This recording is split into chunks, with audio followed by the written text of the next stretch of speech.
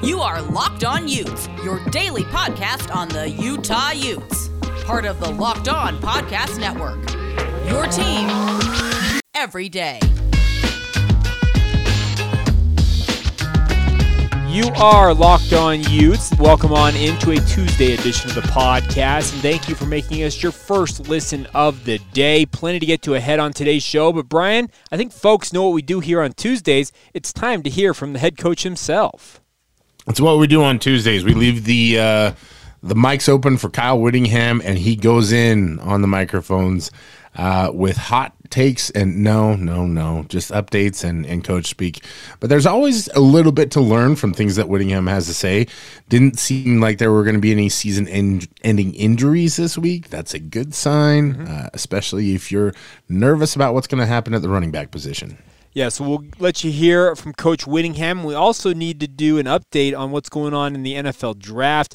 Devin Lloyd continuing to move up draft boards. We'll let you know where he checks in as of the latest in a new mock draft released just recently. So we'll touch on all of that ahead on today's show. It's all brought to you by our title sponsor. That is our good friends over at Rock Auto. Amazing selection, reliably low prices, all the parts your car will ever need. Check them out at rockauto.com. All right, let's get into it here. This is the Locked On Utes podcast for October 26th, 2021.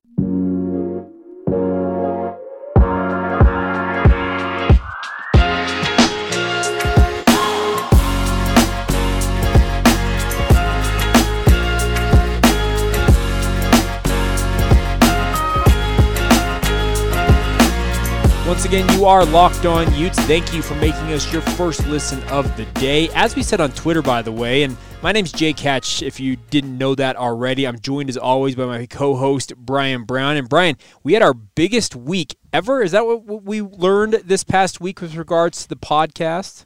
I'm not here to interpret the numbers. I'm just here to pass along the information, Jake. And according to the big man in charge, it was the best week in the history of Locked On Utes. Not surprising, Utes coming off two big victories, and the team was rolling. And, you know, of course, more than anything, people were probably tuning in to see if you're going to show up. Sure. Yeah, that's the reason why they're tuning in. Yeah, that's the reason. Anyways, all credit goes out to Dustin Newman and Cole Bagley, because clearly those two adding to the mix has been a good move on our part. We'll take all the credit for that. The cast of characters who have joined the podcast recently have all been phenomenal. So thank you to all of them. And, of course, we're going to continue to keep that rolling. You'll hear from other Ute fans, media members, all the like. They'll be on this show. We love having them on and having them as, I guess we call them guest hosts from time to time here. So we'll have that for you guys. But Brian, it's Tuesday. It is time to hear from the head coach himself. So without further ado, let's let you hear from Kyle Whittingham. Coming off a physical game at Oregon State, I thought our offense played well. We did some good things offensively, a lot of good things offensively, over 450 yards. Total, didn't turn the ball over. Very productive. A lot of first downs, 28 first downs. One thing we didn't do well in offense was red zone production. Got in the red zone 8 times and only came in with 4 touchdowns, which is need 2 more. If we can get 6 out of 8, then that's a really good percentage. But 4 out of 8 was really our demise. On offense was the red zone touchdown percentage. Defensively, didn't play well at all. Soft in the run game. They rushed for 260 yards, over 6 yards a carry, which we knew going in that if that was, and that has been Oregon State's MO all year long, and we knew going in that if they were able to do what they usually do, it wasn't going to be a good situation for us, and they did exactly that. They ran the football very effectively.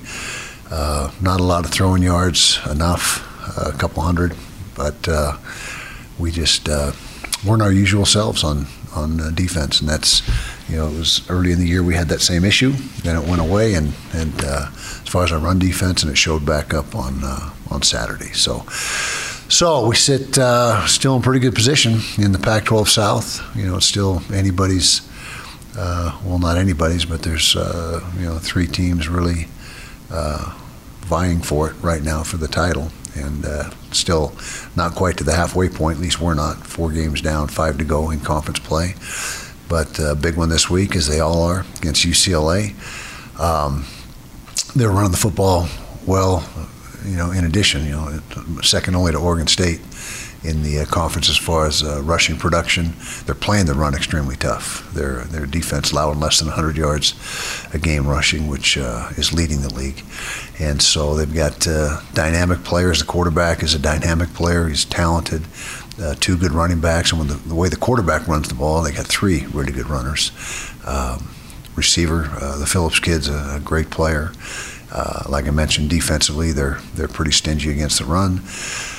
Scoring 33 points or thereabouts a game offensively, so very productive. They're a good team, and Chip is always hard to defend. He's going to have some things you haven't seen every single week. He's got things that you haven't practiced and that you got to be able to adjust to during the course of the game, and so we got a challenge ahead of us. We're at home, which is a positive, back home in Rice-Eccles. And I think it's going to be a late kickoff. Has that been announced yet for sure? Yes, 8 o'clock. 8 o'clock. So there you go. Another late kickoff. So should be a great crowd and another great environment. So questions? You've always been pretty stout on the run defense and different things that way. Where do you kind of assess that to right now? I mean, obviously Devin was taken out of the game late, but where is kind of some of that? Starting 3 freshman D linemen is you never make excuses, because if you're out there, you got to perform. But we're just not quite where we need to be up front yet. And we've had flashes during the course of the year, but not quite enough consistency.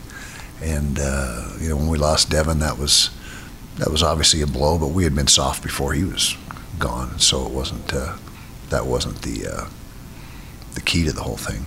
But we certainly missed him when he got ejected. Kai, with the red zone trips that ended with no points, were you okay with the play calling inside the 5? Yeah, I think one of the times we should have run the ball more. I think it was the time when we were heading, as we look at it, to our left, in the left end zone. But you can always question the calls. If they work, they're great calls. If they don't, you question them. But I would like to see a little more physicality, to answer your question, inside the 5 in the red zone. Now that you had some time to presumably see the film, do you still think that the Devin Lloyd targeting should not have been? Correct. I don't think it should be called. I do not think it should be called, my estimation, and but I'm not the one that counts. So it was called, and so we got to live with it. UCLA may or may not have DTR playing on Saturday. I mean, he got banked up in that Oregon game. He'll play. He's a tough kid. He'll be there. Yeah, I'd be shocked if he's not there. But how do you prepare for somebody like him, knowing that you've seen dynamic running quarterbacks, but he's obviously given fits to a lot of people. He has, a lot like the Arizona State quarterback. It'll be very similar to what he brings to the table, and we've seen him. This is the 3rd time we've seen him, I guess, through the years. But he is lightning quick, and like I said, he's like another running back on the field, essentially. How is UCLA's running attack like Oregon State's, and how is it different? It's a little more diverse. Oregon State just hammers you with the zone and the stretch, and they do it over and over, and they do it as good as anybody in the country. And their blocking combinations, their footwork with their O-line, their aiming points, how they get up to the next level. I mean, they're as good as there is in the country at that. And UCLA has got some similarities in the run game, but a little more. They'll give you a few more looks than what Oregon State will.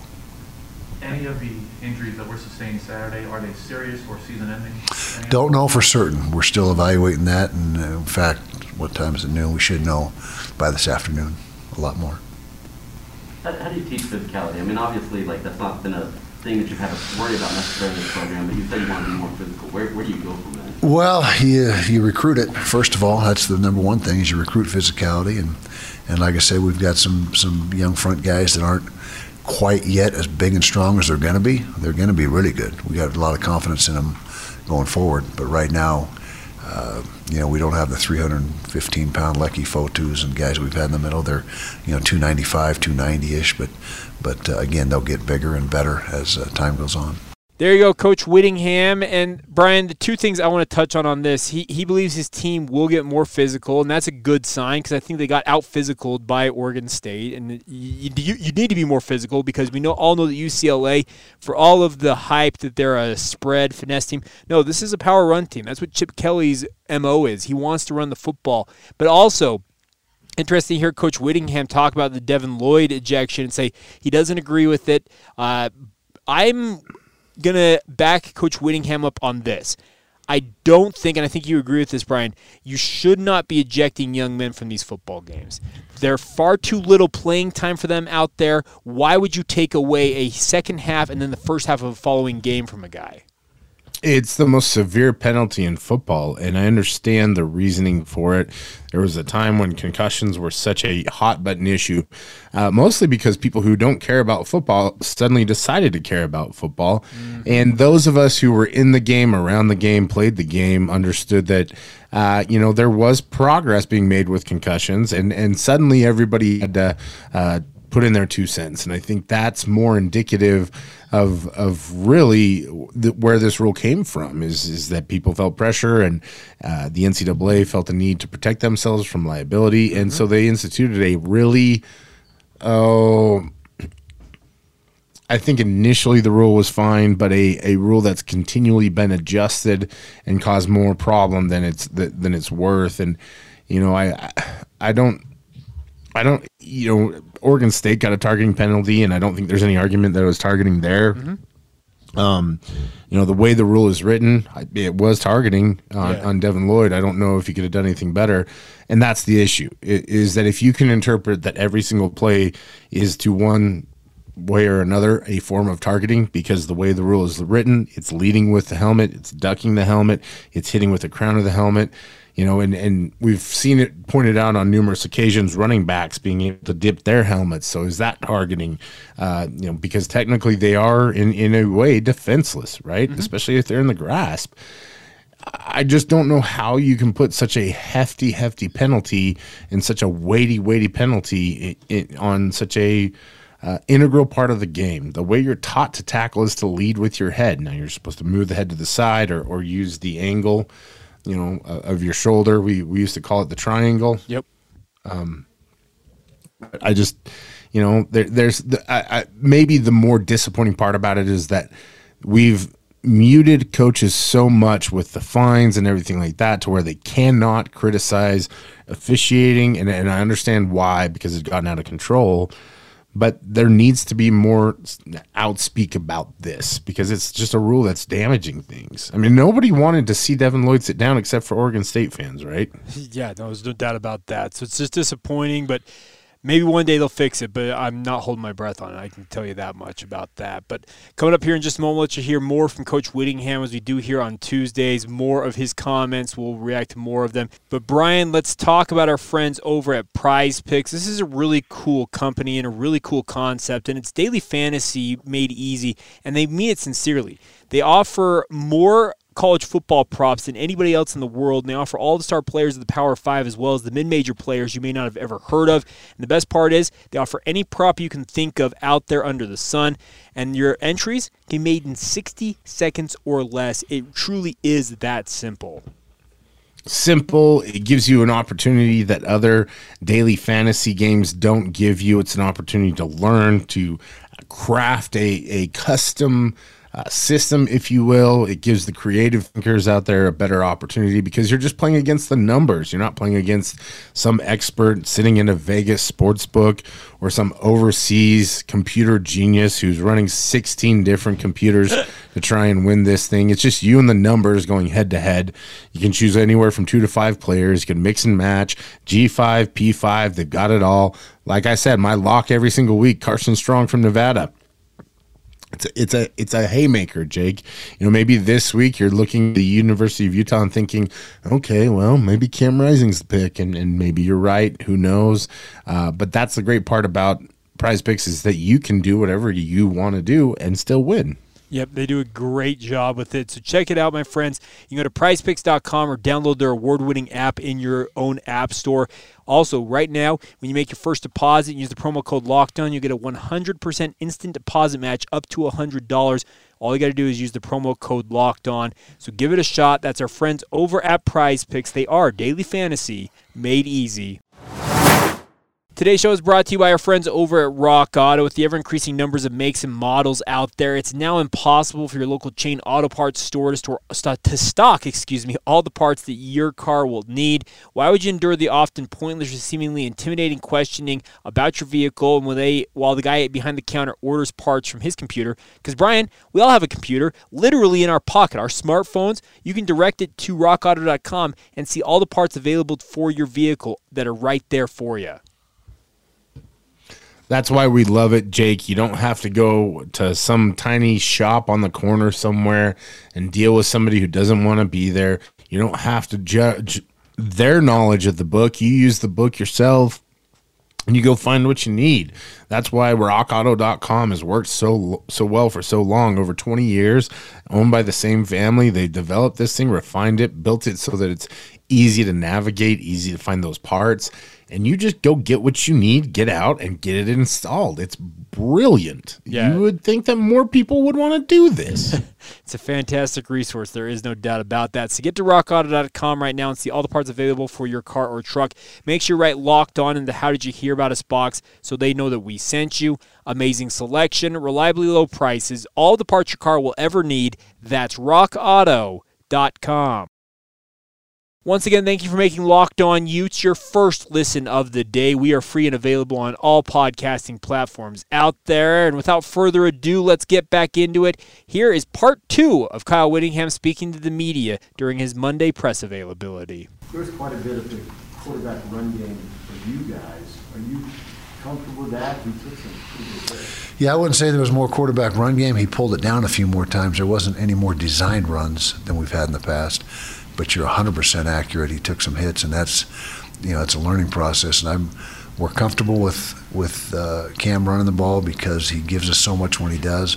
But he's got to be use better judgment at the end of the runs and take some of those hits off himself by stepping out of bounds, sliding, whatever the case may be. Because he's so competitive and he wants to win as bad as anybody I've ever been around, and wants to do anything he can to help. And at times, he has put himself in some situations where, you're just hoping he gets up because there's some pretty good hits. And so hopefully going forward, we see him continue to add that 40 to 75 yard-ish range of runs or of yardage in the run game, but not take the hit at the end of the play. Be smarter and be able to avoid that. Following up on that, with Cameron Rising's decision to pull it, to tuck it and run, they picked up some first down, some good yardage. Oh, yeah. I'm curious to get your thoughts on the decision-making in terms of tucking it and running. I thought he did a great job with that, and when the things were not there and things were covered up, I don't think he prematurely pulled it down. I think he made good decisions each time, and that's that what he brings to the table in the run game is part of what makes him so effective. He's in the top 10 in the nation in QBR. I think he's number 8. He was number 5 last week, and that's your best barometer of how a quarterback is playing, because it takes into account everything: how often he's getting sacked, how many yards he's gaining rushing the football, how well he's throwing the football. All that is packaged into that rating, and he's playing really well. Kyle, with Devin out for the first half on Saturday, how do you balance the reps in practice knowing that he's not playing for 2 quarters? Yeah, that's another good question, and we we'll have to have a guy ready for the first half that will take his reps, and we'll just have to split those up and divide them kind of 50-50, with what Devin gets and what the replacement kid will get. And so that's going to be a juggling act, but Devin is a very experienced, accomplished guy. He doesn't need a ton of reps, and so we'll probably err on giving the backup or the guy that's going to start in place of him more reps. It's only one game, but the special teams have been kind of close to getting kicked, blocked. Yeah. Where do you go from here now with this? Yeah, well, first of all, the first block was, you got it out in 184, which is really fast. It was a protection breakdown. It wasn't the punter mechanics. It was just slow. Now the second one, which fortunately didn't count because that would have been even more disastrous at that point in the game. it was get too close to the shield. That was an error with the punter getting too close to the shield. And the kick came out really low trajectory. I don't know if you saw it in slow motion, but very low trajectory, and so that was more on the punter. But you know, people have been testing us, you know, and particularly in the last game when we have a new snapper, because our snapper's gone for the season. So they're going to test you out, but it wasn't a snapping issue. The snapper played just fine in the game on Saturday and did a great job with his place-kicking snaps as well as short snaps. But that is a concern, and we've got to shore that up this week. Could you evaluate the contributions that Theo Howard has made to the program this year? Theo's done a nice job for us. Maybe hasn't caught as many balls as maybe we projected, at least not yet. Had to leave the game with an injury on Saturday. One of those injuries that we talked about that we won't know for certain whether he's going to be able to go or not for a day or two. But Theo's a guy that works hard. He's a great teammate. Always has a great attitude, and really enjoy having him on our team. In a general sense, do you worry about the emotional toll on the players moving forward here with this season in light of what's happened? Well, yeah. I mean, that's something that we're continuing to work through, and like I said before, we'll get through it. We won't get over it, but we will at some point get through it completely. But it's a challenge. Everything's a challenge. I mean, everything is. I worry about everything, and that's one of the things that has been certainly hard on our team is working through that. If that answers that. What was your biggest takeaway from the game against Oregon State for your team, just as a whole? What was your takeaway? I would say the takeaway is we got a bunch of competitive guys that have no quit in them. I would say the offense is starting to find a rhythm. Knock on wood, you know, hopefully that continues.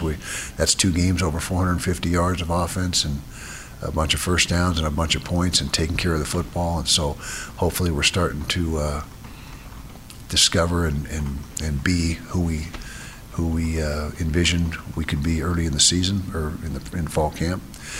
Defensively, inconsistent throughout the year, more good than bad, but some games that that's not us. You know, games that it's not our usual defensive output. And the special teams has been, as we mentioned, had some real bad moments. You know, there's some bright spots too with Covey in the return game. We're as good as there is in the country in punt return, but as good as we are there, we're that bad in some other areas. If your defense isn't able to kind of be to the standard that you've had, do you feel confident in your offense in the sense that maybe you could win games in shootouts, and traditionally you kind of grind it out a little bit? Yeah. I hear what you're saying, and I think our defense is going to be fine in the long run. You know, I'm talking beyond this year. And again, you keep going back to it, but when you got 7 or 8, 9, 10 freshmen that are playing considerable, there's going to be you're going to take some lumps. There's just no way around it. You can't not have that happen. Is our offense ready to win a game 51-48? We're getting closer, you know, but hopefully it doesn't come to that. But we're certainly not where we need to be on defense right now. What is the strength of UCLA's defense? Athleticism and speed. They got talented guys. They got a good defensive tackle, 96 I think is his number, 91, 96. Big, strong kid in the middle. They're very sound, you know, quarters coverage is their base coverage. Then you get into longer yardage and they'll mix in some zone pressure and some split safety look or some other looks other than quarters in the back end. But I would say it's just their overall athletes, a lot like Arizona State, very athletic at each level. Do they do anything specifically that will make you change what you do? Obviously, maybe USC went 3-3-5 a little bit, but UCLA seems to be more. Defensively for us? Yeah. I don't think there's going to be wholesale changes defensively. We just got to be, and the things that really hurt us against Oregon State was not schematics. It was physically getting beat at the point of attack, getting blocked, not coming off a block, popping out of a gap. And so it wasn't like we were just getting mental mistakes everywhere or needed a different scheme. We just need to play more sound up front in the front seven. And we also gave up some big plays down the field. You know, we had plays that that too many big plays in the throw game against Oregon State, but it was the run game that did us in. There you go, part 2 of Kyle Whittingham. And Brian, interesting to hear him address the fact that his offense, the question was essentially, if your defense is underperforming, is this offense under Cam Rising capable of going out there and essentially winning the game in a shootout? And we all know that Kyle Whittingham, that's not his preferred style of football game. We all know that. But interesting to hear him talk about it nonetheless. He's been open to the idea more and more, I think, that offense has to win you football games. I don't think he prefers it, and I think we kind of saw that to start the year, that they wanted to be very basic, they wanted to be very fundamental and win games that way, and that's really just not how this team is built to win right now. He did mention as well that this defense is young and you're going to have to live with a lot of those mistakes, and he's not wrong. We're seeing guys like Zamiah Vaughn stepping in and starting in games where he's never started before. Fabian Marks has had to start and done a fairly admirable job for a true freshman at the corner position. Clark Phillips, another true freshman, by the COVID rules, it had to move into nickel, and that's not a common position for Clark, so he probably was a little bit rusty. But overall, they did pretty well. Some mistakes and some mishaps here. Yeah, Brandon McKinney made a lapse in coverage one time, so it's not just the young guys; it's across the board. And so you have to understand that when the defense is still young and inexperienced like it is, the offense is going to have to win you some games. And I think the offense was really close to doing that against Oregon State, to be honest with you. It seemed like they had their moments. There's no doubt about that. But just interesting to hear Kyle Whittingham hit on that. Let me ask you this, Jake. Ahead. Yeah, go ahead. Sorry. Do you think he's telling the truth, or do you think he's just giving that answer? Okay.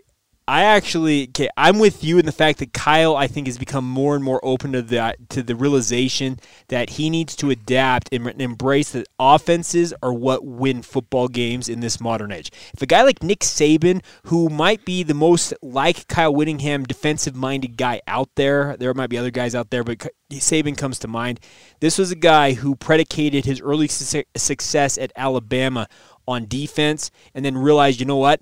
My defenses aren't going to win it anymore. And he went all in on spread offense, high-flying spread attack, high-powered quarterback, all that stuff.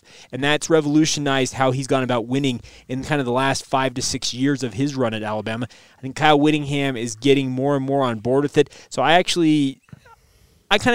buy what he's saying. I do. I don't think it's necessarily coach speak here. Kyle Whittingham is the king of coach speak, but I think he's actually onto something with this. I do too, and I think what he's shown over the years is consistency with believing the analytics and what the analytics have to say. And you can't argue against what needs to happen on the field, and that's scoring. Defense has changed. It's not about getting stops. It's about getting turnovers, right? And getting the ball back to your offense and limiting the amount of time that an offense can run plays to try and wear you down so that you can get stops when you need them. I think Utah's done that for the most part. I think it didn't happen the way that they wanted it to against Oregon State. We've talked about that ad nauseum, but this is a new era of football where if you have 2 minutes on the clock, that's almost 2 possessions for both teams. You know what I mean? True story. So very interesting, but we'll continue to keep you updated throughout the week with audio from Utah football availability.